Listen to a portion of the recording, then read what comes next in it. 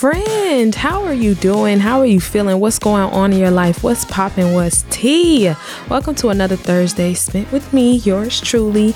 We're here for another episode of the podcast. And let me tell y'all something. We do not have a lot of episodes left, okay? We only got one more episode after this. And your girl's going back on a little hiatus, okay? Life is life right now. And she's winning, okay? You should see me right now if you could, but thank God you don't. If you are new here, Hey Friends with Layla Elise is a podcast for comedic and introspective souls. So in this podcast, you can expect to learn, laugh, and of course, have good conversation. Now, let's go ahead and get into the most anticipated portion of the podcast, and that is bueno or no bueno.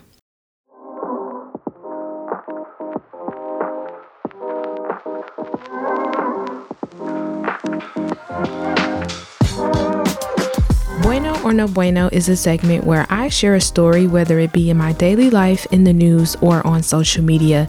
And I'm going to let you know what I think and if it's good or no good, aka bueno or no bueno.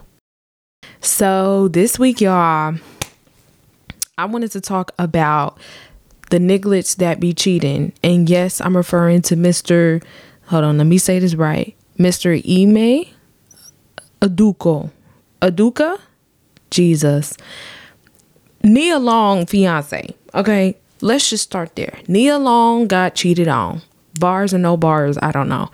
But when I say it's been in the news, baby, it's been in the news. So according to TMZ, the Celtics employee with whom Ime had an affair helped make all his travel arrangements, and that job sometimes included organizing travel for his fiancée Nia Long. Sources connected to the couple and the NBA franchise tell TMZ one of the staffer's duties included planning Aduko's team-related travel, and we're told she was also involved in booking travel for Nia to come to Boston or to road games. Perhaps the most upsetting part for Nia is that the employee had a hand in Nia's arrangements to move to Boston permanently. TMZ broke the story. Nia had just moved east a little over 2 weeks ago with Kez, her 10-year-old son, with Ime. The Celtics are not releasing the name of the employee, but we're told Nia has been told who she is. So all this is credit to TMZ, and you know TMZ don't be lying. So yeah, but the question is it bueno or no bueno? Not even the fact that he specifically cheated on Nia Long, because that's a whole nother topic in itself. But is it bueno or no bueno how men are really out here being serial cheaters? Like, what is really going on? What's in the water? Like, I really want to know why is the man cheating so much? Why is cheating almost a given in a relationship? Like, if you get in a relationship, it's almost, you have to vow that cheating is going to happen. Who made that rule? Who decided to come up with that? Because you deserve to be fired. First of all, I didn't even know that they had a son together. I thought sis had just started dating him like a couple years ago. I did not know they had a son together. That was the shocker for me. On top of that, that's your fiance, and you sleeping with Shawty, whoever's like helping with the team and stuff in NBA. And I think I saw a picture of her. If it's a lie, then at me. But if it's not a lie, don't at me. But I think I saw a picture of her on Instagram that somebody had thought that it's her, or think that it's her, quote unquote. And let me tell you, she wasn't comparing to Miss Nia Long. Let's just keep it real and keep it a buck. Like, it wasn't giving Miss Nia Long. It was giving Miss Nia Short. It was giving Miss Nia No. Okay. Because she wasn't Miss Nia Long. And I was just like, honestly, and you would think, if you're going to cheat on me, I've heard women say, if you're going to cheat on me, at least cheat with somebody that look better than me. And I understand. Baby, these men is not cheating with people that look better than they girls or they wives or whoever. They be just somebody that you can just pick up and drop off. And quite honestly, I feel like that's the thrill in men cheating. You know what I'm saying? It's the fact that they don't have to commit to that person, that they're really only there for, the peen and the vag, and that's that in the story. But then obviously, when you have sex with somebody, and I'm not even trying to take it biblical, but when you having sex with somebody unprotected, especially, but just in general, you develop an addiction to that feeling, which eventually leads to a soul tie, and it's hard to break that off. So I get the fact that it is not, once you get in it, it is not easy to come out. But at your age, sir, we got to do better. So clearly, as from where I'm going, y'all already know I'm giving this a no bueno, because it's not cool, especially to my good sis. But it's not cool in general. Like, what I really want to know from y'all, is it almost like if you're in a relationship and you find out that your man has cheated on you, are you even surprised at this point? Like, are you even still, I don't want to say, are you still allowed to be hurt? Because obviously you are, but it's almost like a fall in line, and that's not okay. I think it's ruining our perception of relationships. I'm giving this a no bueno. Ime, you should be quite literally ashamed of yourself. And even to take it back to Miss Nia really quick, at first I was like, I don't think this is true, and I really don't think Nia cared like that. Like, she's kind of like a, I'm that girl and I don't really care what anybody has to say type of vibe. But when I was on Instagram, I was reading this article that said that she is like really like not doing well as far as taking the news and everything like that. And I was like, dang. See, now you really finna make me mad, Ime. What is his name, y'all? Is it Ime? I'm sorry. Now she really going through it? I don't like it. It's a no bueno. I can't. I'm not with it. I will never be with it. And I hope y'all not with it either. But of course, let me know what y'all think about this whole situation and how y'all feel about cheating in relationships. If you think it's a necessity, if it's bound to happen, if you're not with it, if you're not staying, if you are staying. I'm not judging.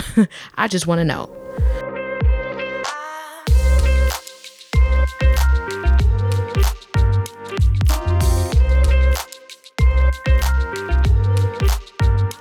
This next guest joining me is someone who I am so excited to be chatting with. Michelle Wimes is a strategic leader implementing change in management for a comprehensive and effective diversity and inclusion through professional development. Previously, Michelle practiced law for 14 years and even accomplished having her own award-winning program as Chief Diversity and Professional Development Officer. In her current role, Michelle has been charged with being a strategic advisor and educator for the Children's Mercy Hospital system. She uses data to assess cultural competency and develops action plans to close gaps. She's an author, mother, wife, innovator, and truly a beautiful soul. Mrs. Wimes, please welcome to the podcast.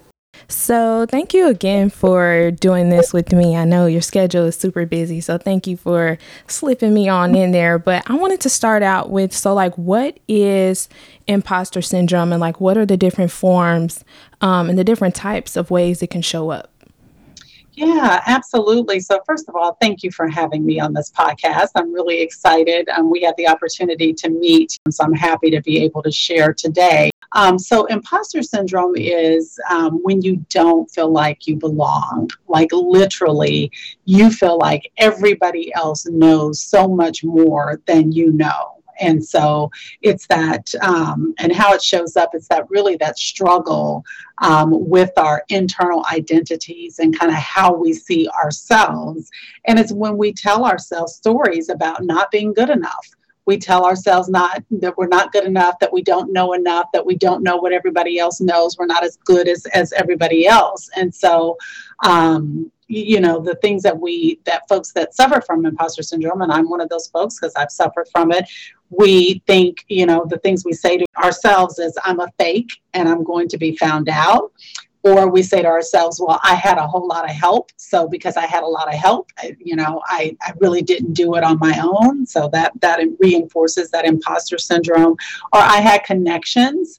this thing of I'm not good enough and I had to have connections to be able to get something done, or, oh, people are just being nice to me. Right.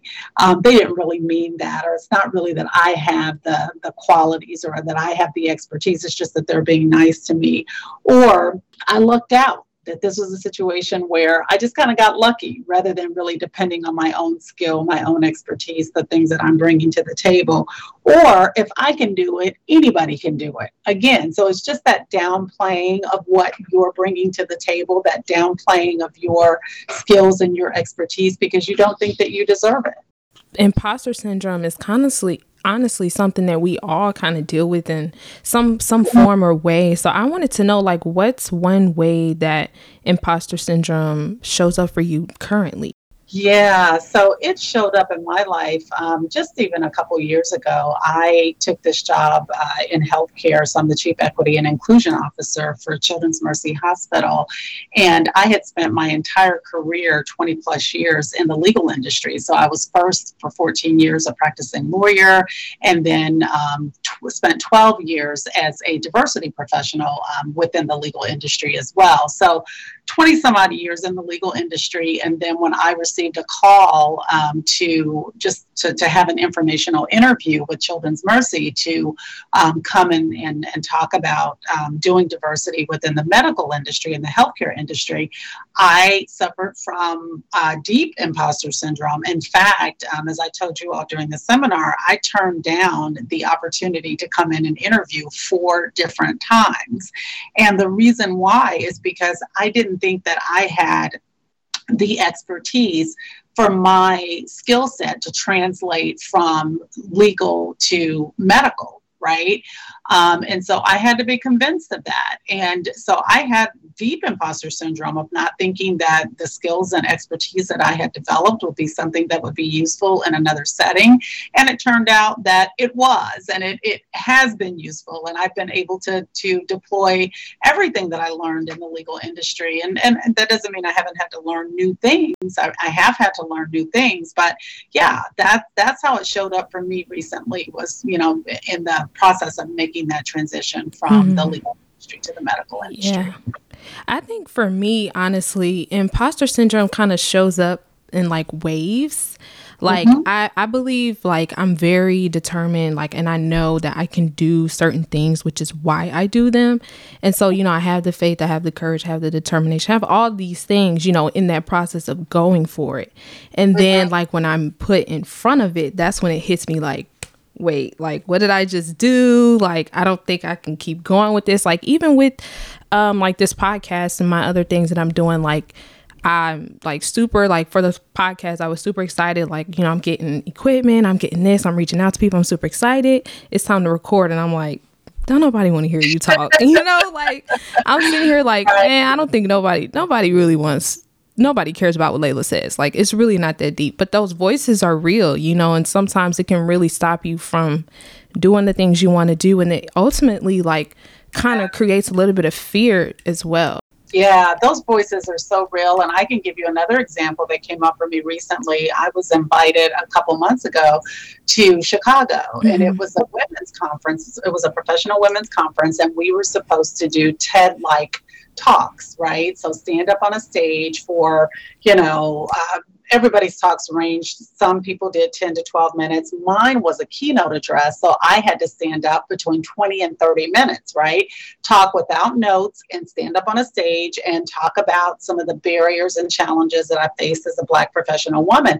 And it was the first time in my life and in my career where I've had to do that, like stand up and really share personal, intimate details about things that I've overcome. And to do it without notes was a little bit daunting.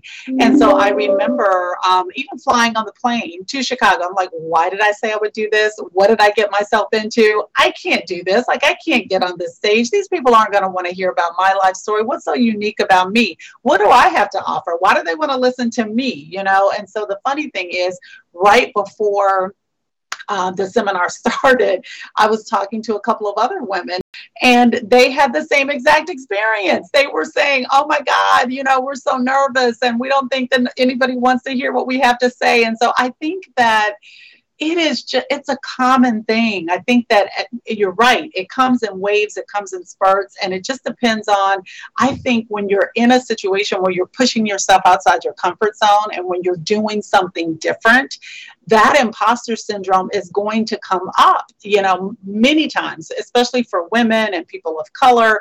It comes up because we are outside of the norm, right? We are, when folks see us walk in a room and, we're just not the typical person or folks that people are expecting to show up, and especially expecting to show up in an articulate, bright, energetic, resourceful way. And that puts a lot more pressure on us. And I'm so glad you mentioned almost that imposter syndrome sometimes can affect us more.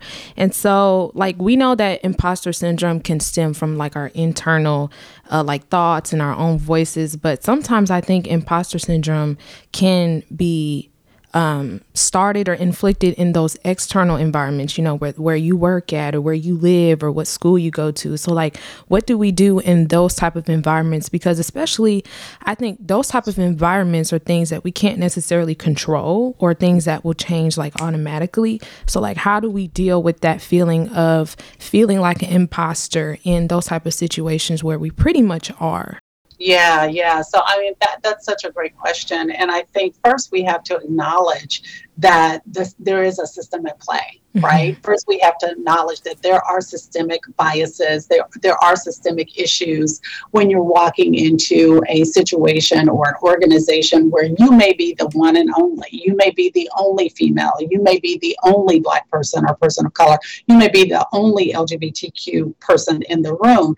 And so, and we're walking into situations many times where we're told or what we see is that there typically has been one way to do something, right? There's one way to be a lawyer. There's one way to be a doctor. And typically that follows these the male patriarchy, right? And it follows, just kind of the way our systems have been built, that have been built for men and been built for white people. And so if we don't see people who look like us in positions of authority, if we don't see people who look like us who are walking the path that we want to walk, right? It's difficult. And that will make us feel like we don't belong. It will make us kind of feel like we are imposters in that particular situation. And it doesn't help when you have like toxic mentorship, right? Folks who who don't look like you and who don't understand the challenges and the barriers that you're overcoming, and who just tell you, oh, just suck it up, do what I did. And 9 times out of 10, what they did is not going to work for you because you're different. So I think first of all, it's acknowledging that there are systems at play. I think the second thing is to acknowledge who you are in your uniqueness and how you can show up and embrace all of the unique things about you. That's who you are, how you're showing up, and how you're going to connect with others. And so just like I did with you all in the exercise, you have to think about, okay, well, what am I bringing to the table? What are those unique identities that I'm bringing to the table that nobody else in this particular environment are bringing to the table, so that I can leverage that to the good of myself doing well and to the good of this organization or this department or this team. So when I think about me, like, I am a Black woman, right? I am married. I am straight. I'm a mom of 3. I'm college educated. I have a law degree. I'm a former teacher. I'm a former litigator. I'm Catholic. I mean, there are so many unique intersecting pieces of my identity that come together to form the unique person that Michelle Patterson Wimes is. And if you can start to think about those things as your secret sauce, as your power that you're bringing to the table, that is going to go a long way toward helping you to get rid of imposter syndrome, because you realize there's not a whole lot of other Michelle Patterson Wimeses out there that bring that unique skill set, that unique identity, and I should be valued for the perspectives the experiences, the lived experiences that I had that I'm bringing to the table to leverage in this particular situation. Does that make sense? Makes perfect sense.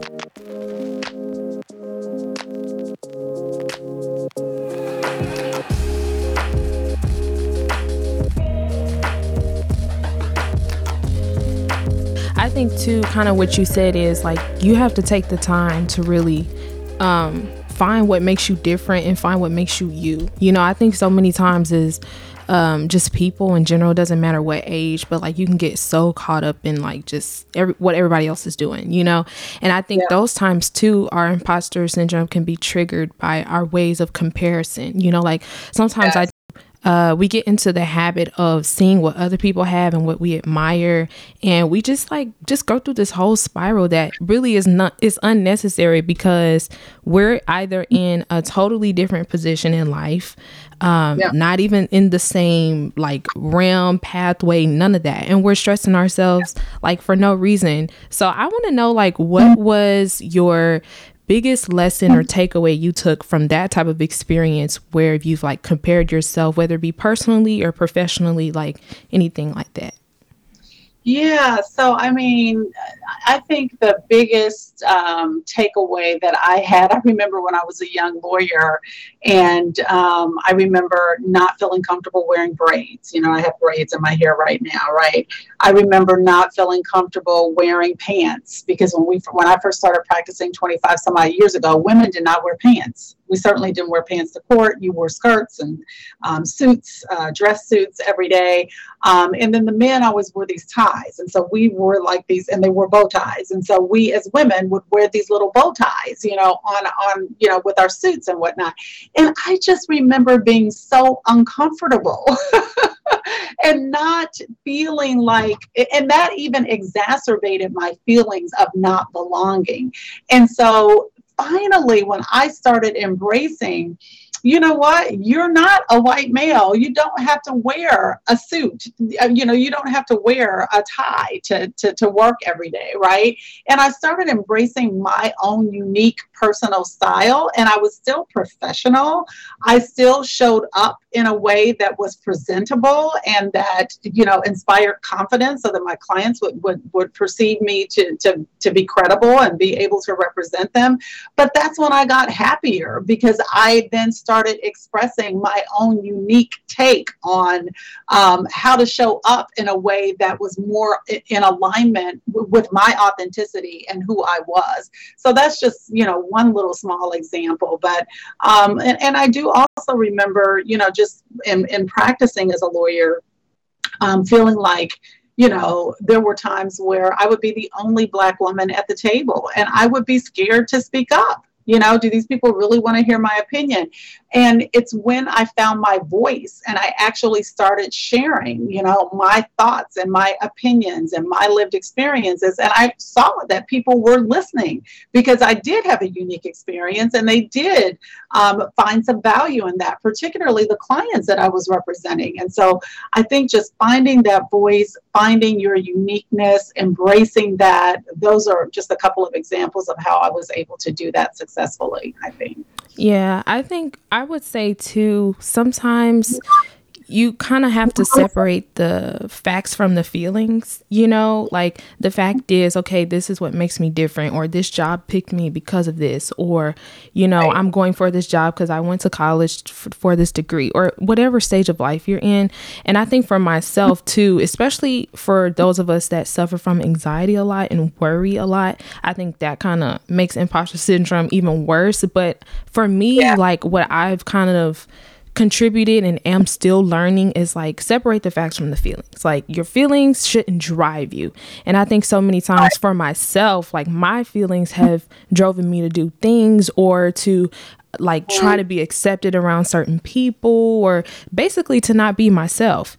And I'm just trying to be better at like really processing my emotions and understanding my feelings, but going off of what I know and going off of those facts. And those facts is that, you know, maybe I don't need to be around all these people, or maybe, you know, the fact is, no, like I am capable of whatever career or whatever, just aspirations that I'm wanting, you know. So I think that's another important part of really, you know, finding that uniqueness in yourself as well. I agree. You know, we went through a lot of different strategies for combating imposter syndrome during that seminar where I met you, and that was the couple of things, the first things that I talked about. One is that even acknowledging that you're having those thoughts to yourself, right? So taking a moment and saying, okay, why am I thinking negatively here? Why am I feeling like I don't belong, right?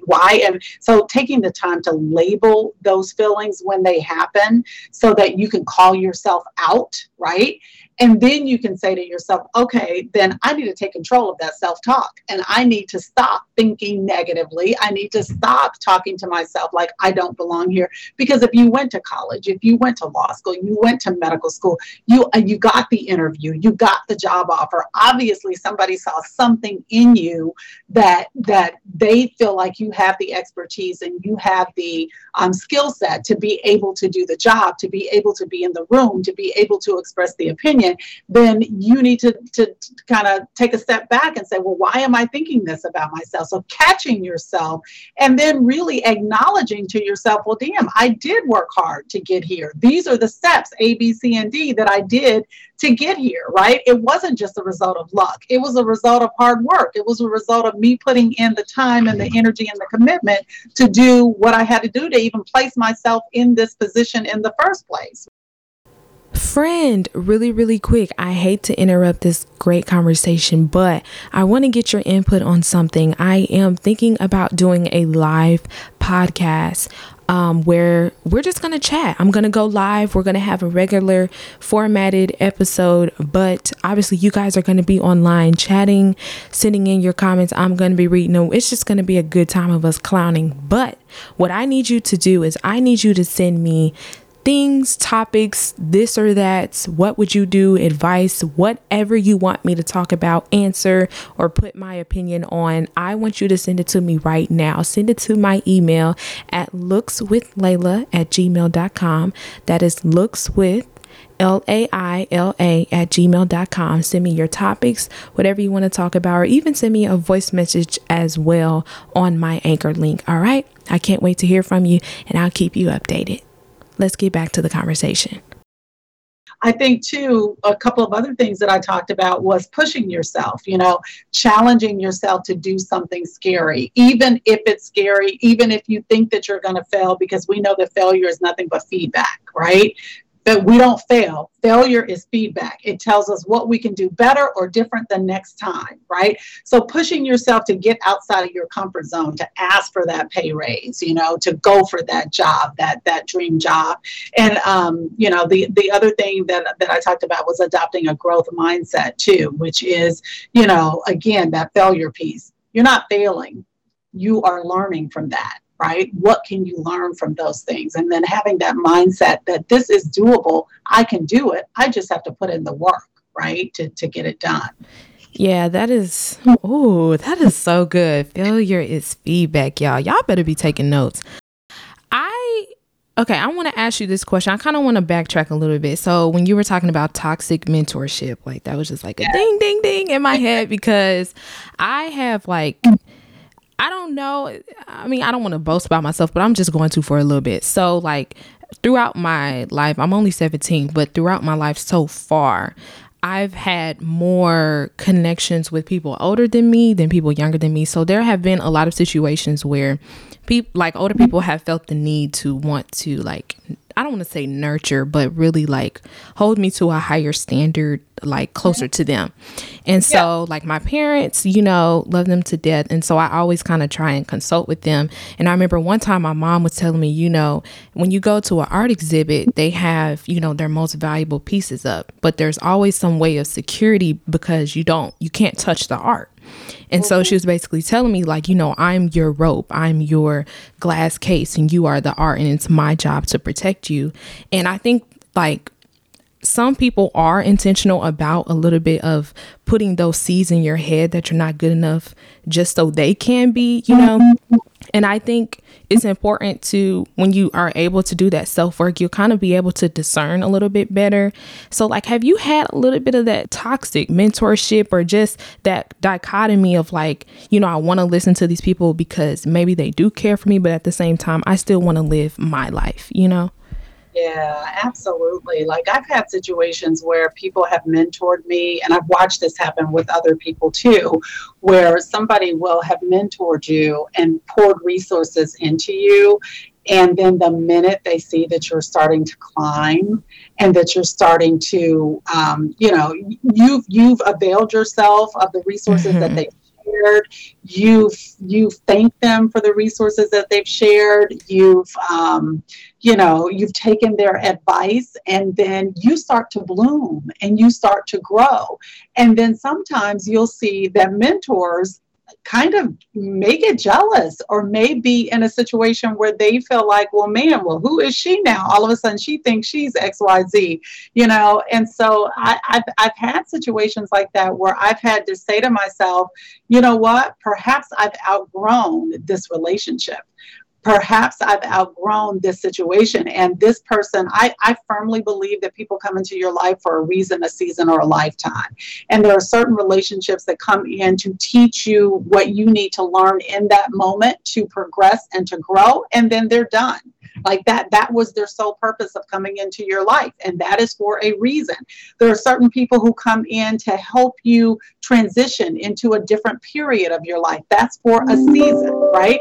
Then there are certain people, mentors, sponsors that come into your life, and they are there for always. They are there with you, hook and crook. They are, they're starting with you. They say starting from the bottom and now you're on top. They're there from the bottom and they're there all the way through the top. And so you just have to have that discernment to be able to know who's there for a reason, who's there for a season, and who's there for a lifetime. And there's nothing wrong with any of those three. You just have to recognize, well, which one is it? And then respond accordingly.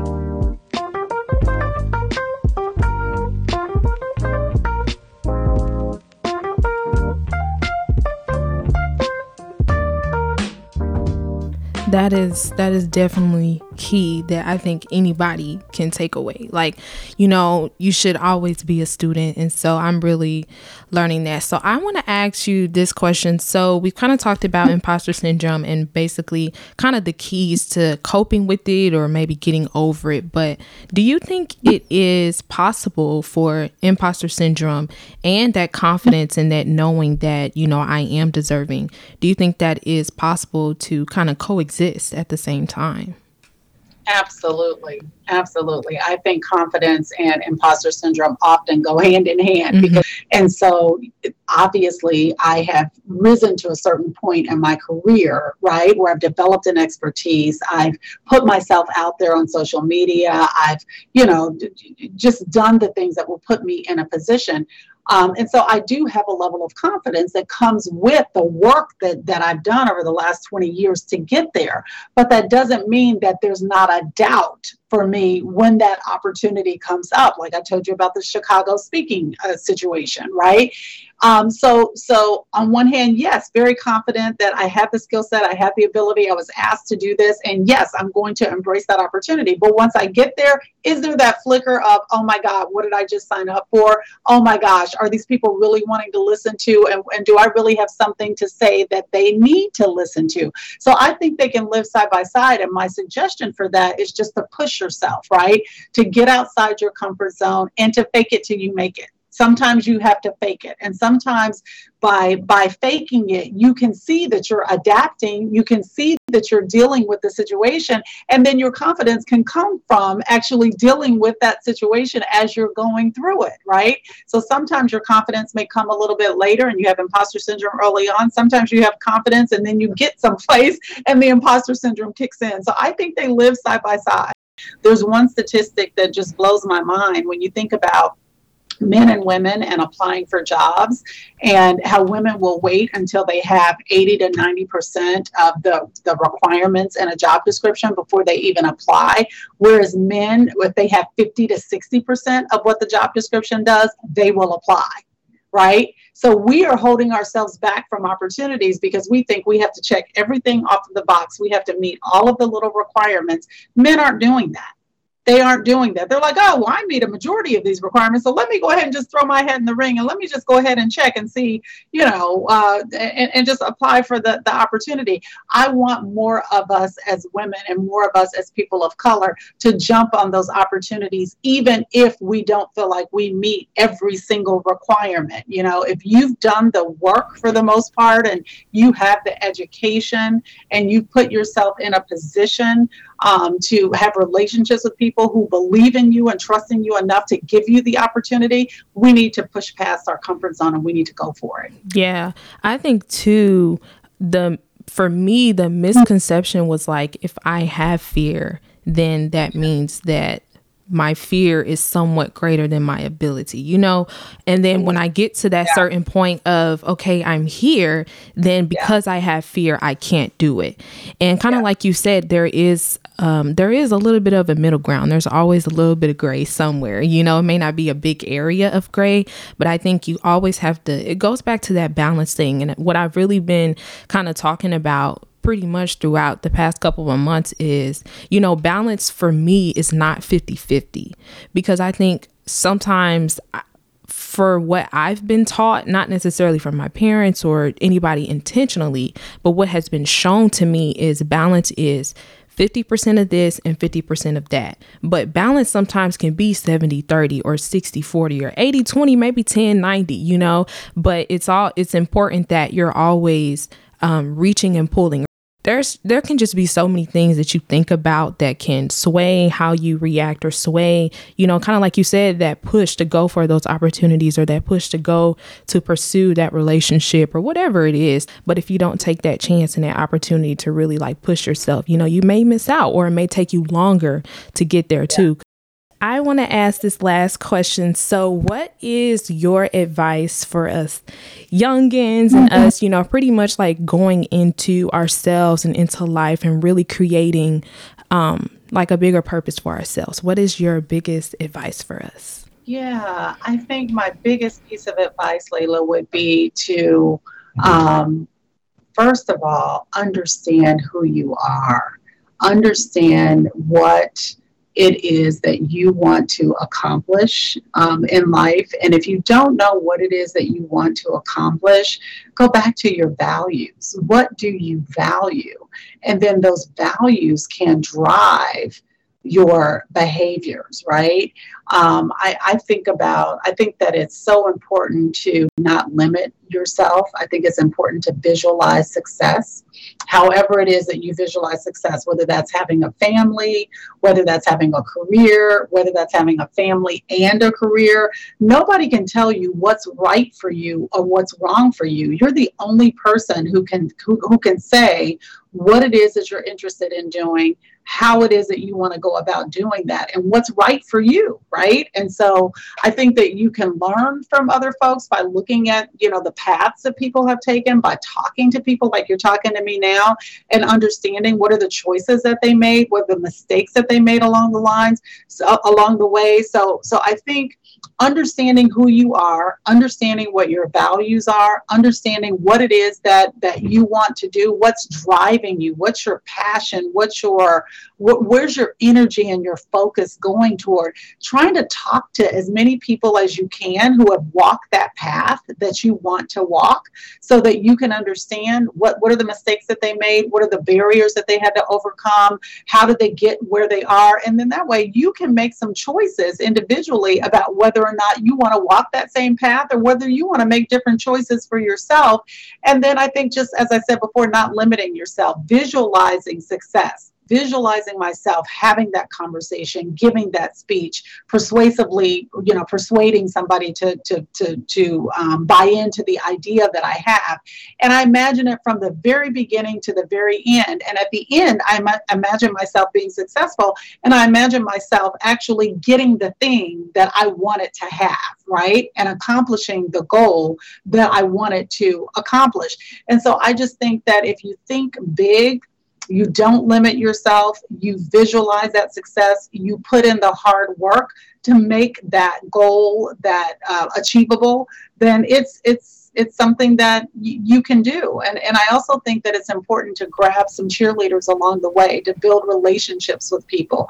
Nobody can be successful in and of themselves. It's always going to take a village. So being willing to invest in those relationships, not just taking from those relationships, but investing in them, because that's one of the things that perturbs me when I'm mentoring or sponsoring other people, when they don't ask me, well, what can I do for you? How can I help you? It's a two-way street. It's not just me giving out information, me giving out my connections and my resources and my networks.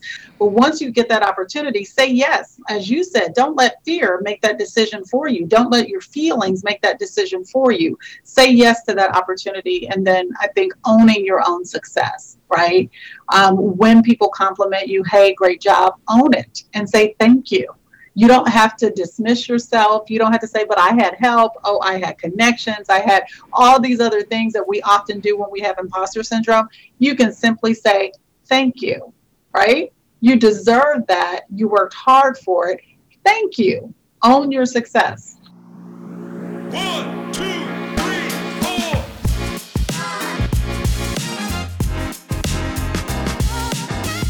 Isn't she everything? Like, do you get why I was so excited to talk to her? There were definitely some nuggets dropped, and I hope that you, my friend, found yourself in at least one thing we said. Thank you again, Mrs. Wimes, for taking the time out of your busy schedule to come talk to us and talk with me.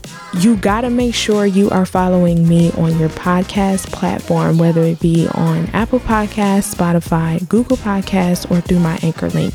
Turn on those notifications so you never miss an episode. And even if you have missed an episode, you already know you need to go back and listen to them, because you know the season has been too good. And before we come to an end, I need you to be caught up. Okay?